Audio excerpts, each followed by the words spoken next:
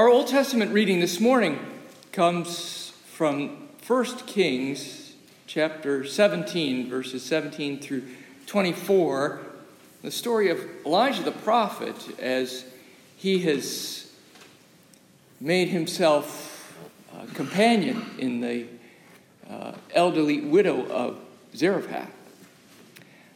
She is, when he meets her, in very dire straits, she has very little.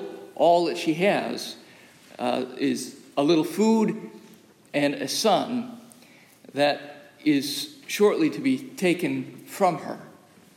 I invite you to listen for a word from the Lord as it is there written. Now it happened after these things that the son of the woman who owned the house became sick, and his sickness was so serious that there was no breath left in him. So she said to Elijah, "What have I to do with you, O man of God? Have you come to me to bring my sin to remembrance and to kill my son?" And he said to her, "Give me your son." So he took him out of her arms and carried him to the upper room where he was staying and laid him on his own bed. Then he cried out to the Lord and said, "O Lord my God, have you also brought tragedy on the widow with whom I lodge by killing her son?" And he stretched himself out on the child 3 times and cried out to the Lord and said, "O Lord my God, I pray, let this child's soul come back to him." Then the Lord heard the voice of Elijah, and the soul of the child came back to him, and he revived. And Elijah took the child and brought him down from the upper room into the house and gave him to his mother. And Elijah said, "See, your son lives." Then the woman said to Elijah, "Now by this I know that you are a man of God, and that the word of the Lord is in your mouth is the truth." Here ends this reading from God's holy word. Our New Testament reading this morning is from the Gospel according to Mark in the 5th chapter, beginning at verse 21 and continuing through verse 24. This is the beginning of an extended story of a pair of healings that Jesus visits on some people that he encounters in his travels through Galilee. I invite you to listen for a word from the Lord as it is there written. When Jesus had crossed again in the boat to the other side, a great crowd gathered around him, and he was by the sea. Then one of the leaders of the synagogue, named Jairus, came, and when he saw him, fell at his feet and begged him repeatedly, "My little daughter is at the point of death. Come and lay your hands on her, so that she may be made well and live." So he went with him. Here ends this reading from God's holy word.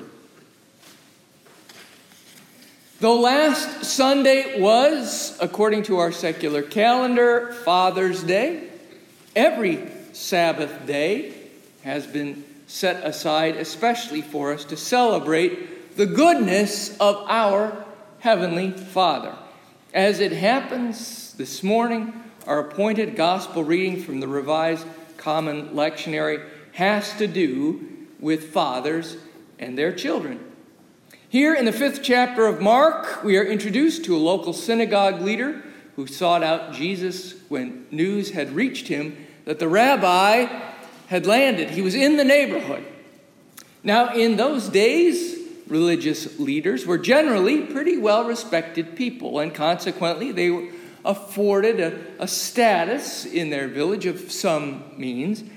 Once upon a time, it used to be that way in our own land, when in every little town and village there were at least 3 professionals who were sort of the backbone of the community. There was the doctor, there was the lawyer, and there was the preacher, all of whom had undergone roughly the same amount of time in rigorous educational preparation for their calling, and each of whom were paid roughly the same for their service to the well-being of the citizens of their town and to the contribution that they were making to the larger society. So when the head of the synagogue makes his way toward Jesus, the crowd, even then, was likely to have made way for him to approach, as they knew him and afforded him a courtesy that was befitting of his office and his role.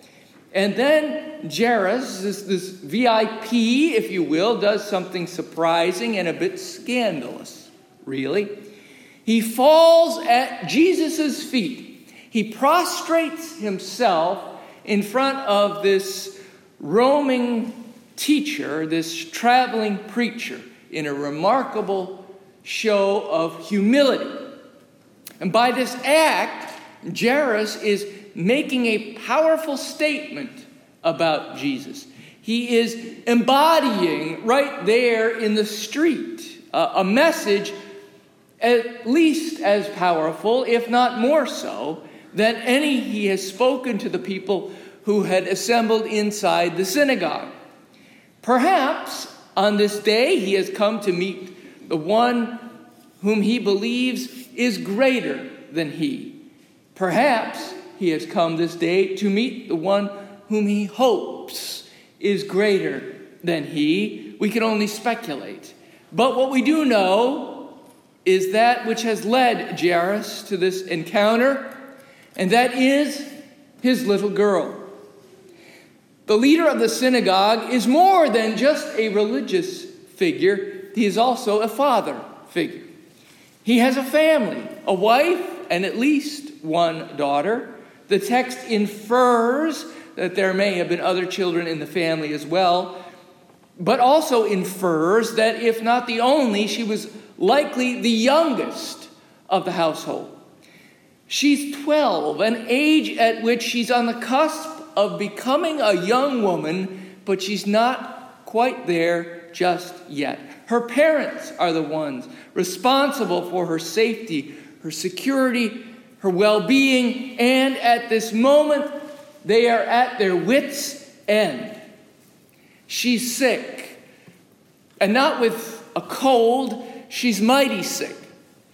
So sick that, as the New Revised Standard translates the idiom, she is at the point of death. The Greek word the author chooses here to use to describe her condition was that she was eschatos, meaning literally at the end. And the girl's mom, she was at the end. And the girl's dad, he was at his end. Right? And what did he seek after? And what did he find at the end? Jesus.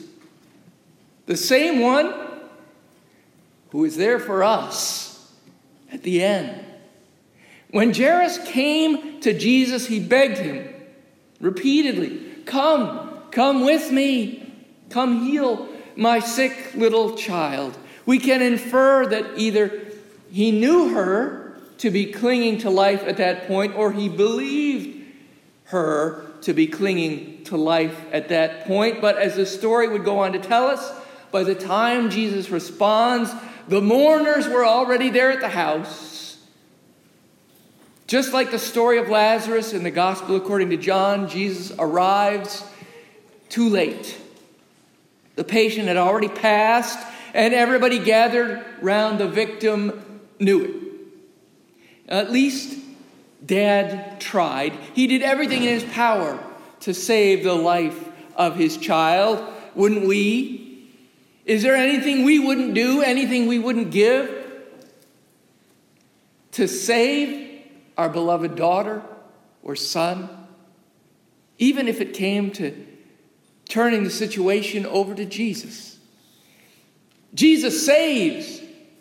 I know because I've seen this saying on innumerable bumper stickers. I've seen it on countless billboards. I've seen it on a gigantic banner plastered to the side of a parking deck in suburban Los Angeles. My guess is that Jairus knew this to be the case by reputation. Jesus had been traveling about that region, performing many miracles for and among the people, and word of his deeds must have made him a bit of a celebrity there. Knowing some of the things he had done, the leader of the synagogue probably held out hope that Jesus could save even one as sick as his own daughter. But Jesus does not prevent the death of Jairus' daughter. How often are we disappointed by what he has not done for us? We seek him out and we humble ourselves by admitting that something is too big for us to overcome on our own, that we are at the end. We're at the end of the road, and then Jesus, he fails to come through for us. There were some in the funeral party at the house of the synagogue leader who may have been wondering about those rumors they heard concerning this fellow. How disappointed Jairus must have been when he realized that they had come too late. The end of the road had come and the end of the road had gone for this girl. But the remarkable story in the Gospel according to Mark doesn't end there, like Paul Harvey used to say. Now, the rest of the story. As we alluded to in last week's sermon that dealt with Jesus demonstrating his control over the forces of nature, the winds and the waves, his power does not stop here. No, it goes much further indeed. And here it goes so far as to show that even the grave is no barrier for him. Just as God had allowed Elijah to revive the son of the woman he was staying with at Zarephath, Jesus is a reminder that God's ability to save does not extend simply to this life, but it goes beyond, which may be in part why the Heidelberg Catechism begins by asking the question, what is your only comfort in life and in death? And then goes on to supply the answer, which begins that I am not my own, but belong with body and soul, both in life and in death, to my faithful Savior, Jesus Christ. It may be in part why all of Scripture opens with the account of God at the beginning of the world and concludes with God at work at the end of the age. As the text would go on to tell us later on in this chapter, Jesus puts out all from the place where she lived, all except the family and his disciples, so that they can be alone together. And then he restores her to life and to health. And this was one of the readings from another gospel account that was included in our Sunday school lesson for last week. The author of that study pointed out for us that the faith which Jairus had in Jesus was great, and that was what contributed to the outcome. The man of some status who humbled himself before a traveling teacher is blessed by God in a manner which extended beyond Jairus himself, in the very same manner which Jesus himself, a man of rather great, even divine status, would humble himself in obedience to the will of his Father and be given a blessing in a manner that extended way, way beyond Jesus himself. That may be a part of it. I'm not entirely sure. But for some reason, this once dead girl was happily revived. And by doing so, the author of the gospel enlightens us to yet another dimension of Jesus' awesome power. We are thus reminded that the one who is there for us at the end of the road is the one who is, after all, the chief end of man. He is waiting there for us at the end, just as he has been with us since the beginning, when he created each and every one of us, his children, unique, yet all in his image. A couple of days ago, I was having a conversation with a friend who also happens to be a pastor. He was telling me about the recently concluded Vacation Bible School that his church had hosted with assistance from 2 other local congregations on the Virginia Eastern Shore. He remarked that it was amazing to see the way in which the Spirit of God had worked in and on and through the families that were involved in the activities of the past week, the joy that was experienced, the blessings that they had received from their engagement with the Scriptures and the one to whom all Scripture testifies. And they hadn't waited until the end of the road to experience the truth behind the bumper stickers, the billboards, and the parking garage banners. Jesus saves. He does so in often surprising ways and at surprising times. There is nothing too big for him to control. There is no obstacle or enemy that he cannot overcome for us, should he choose to. God is there in Jesus at the end of the road, as he was for Jairus and his daughter, but he's also there along the way. He was there for the leader of the synagogue for as long as he had been the leader of the synagogue and before. And Jesus is there for us as long as we have been too. So my prayer for us this day, my brothers and sisters in Christ, is that we will be reawakened to the saving knowledge of God in Jesus, that we will humble ourselves and seek his aid in all of our endeavors along the way, rather than simply waiting until we find ourselves at the end. Oh yes, he'll be there too, but we've no need to wait until then to know, to experience, to joy in the good things, the blessings the Father has in store for his children at any age, the blessings that extend far beyond ourselves and even our own households. And for that we may truly say, thanks be to God.